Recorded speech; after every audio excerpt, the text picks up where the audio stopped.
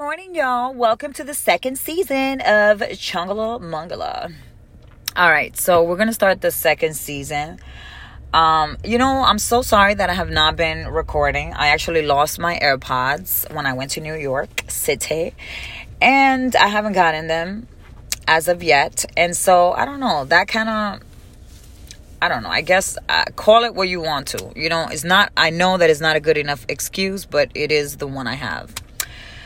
I don't know. I'm just like fidgety like that or weird. I don't know. Anyways, so yesterday I actually was going to record yesterday, but something happened where it didn't record. So since I have a few minutes, we're doing it now. I was very emotional yesterday. And let's keep in mind that I share the stories that I share because I feel like I would have, or I could be in the future because I don't think I'm ready yet. But I would love to be a motivational speaker to young kids. And it's only because, I know firsthand, I feel that I know firsthand, the impact that encouraging a person and uplifting them and supporting them and motivating them can do, right? And it's crazy. The ironic thing about it is that I didn't get any of those things.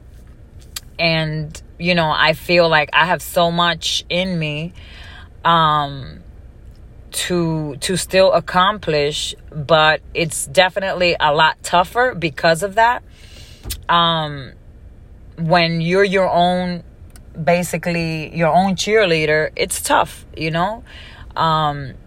But anyhow, so yesterday I was really emotional. I was listening to this album. It's kind of inspirational. It's a brand new artist. And actually my ex is the one that told me about it because I guess this person is related to him or whatnot. And he wanted my opinion since I like music. And let me say this has nothing to do with me, having feelings for him or any of that. But because, it's a kind of album that, you have a couple of drinks to or smoke a bone and just get your mind right and just get into, your being, your soul. And I don't know, I just started getting those feelings of I don't know how to say that word right now. Hold on. I started getting those feelings of, why didn't it work? Not necessarily because of love, but again, the trauma from not having a present, father, a scumbag of a father, and just feeling like a lot of us feel, and I'm pretty sure men feel the same way where a relationship doesn't work and you think of all the things that you could have done, that you should have done, and you put it all on you. And,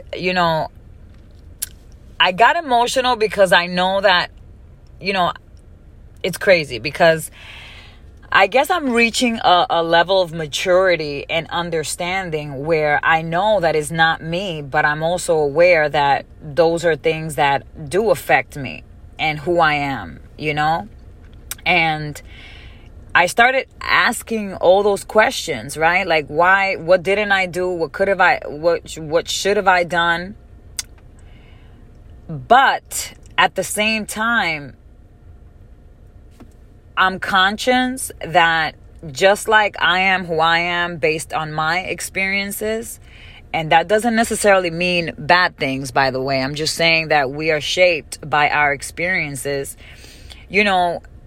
Every person and their actions also comes with that as well. And so, it's sad for me because regardless, I feel that,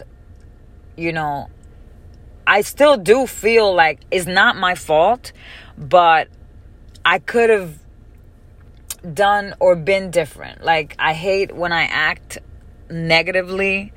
Like my mom, for example, she's a very, very, very negative person. And I hate when I kind of snap out of it, when I'm acting a certain way. Oh my God, guys, I'm going to have to return this because I need to go to punch in on time. Okay, y'all. Have a great day. See you later.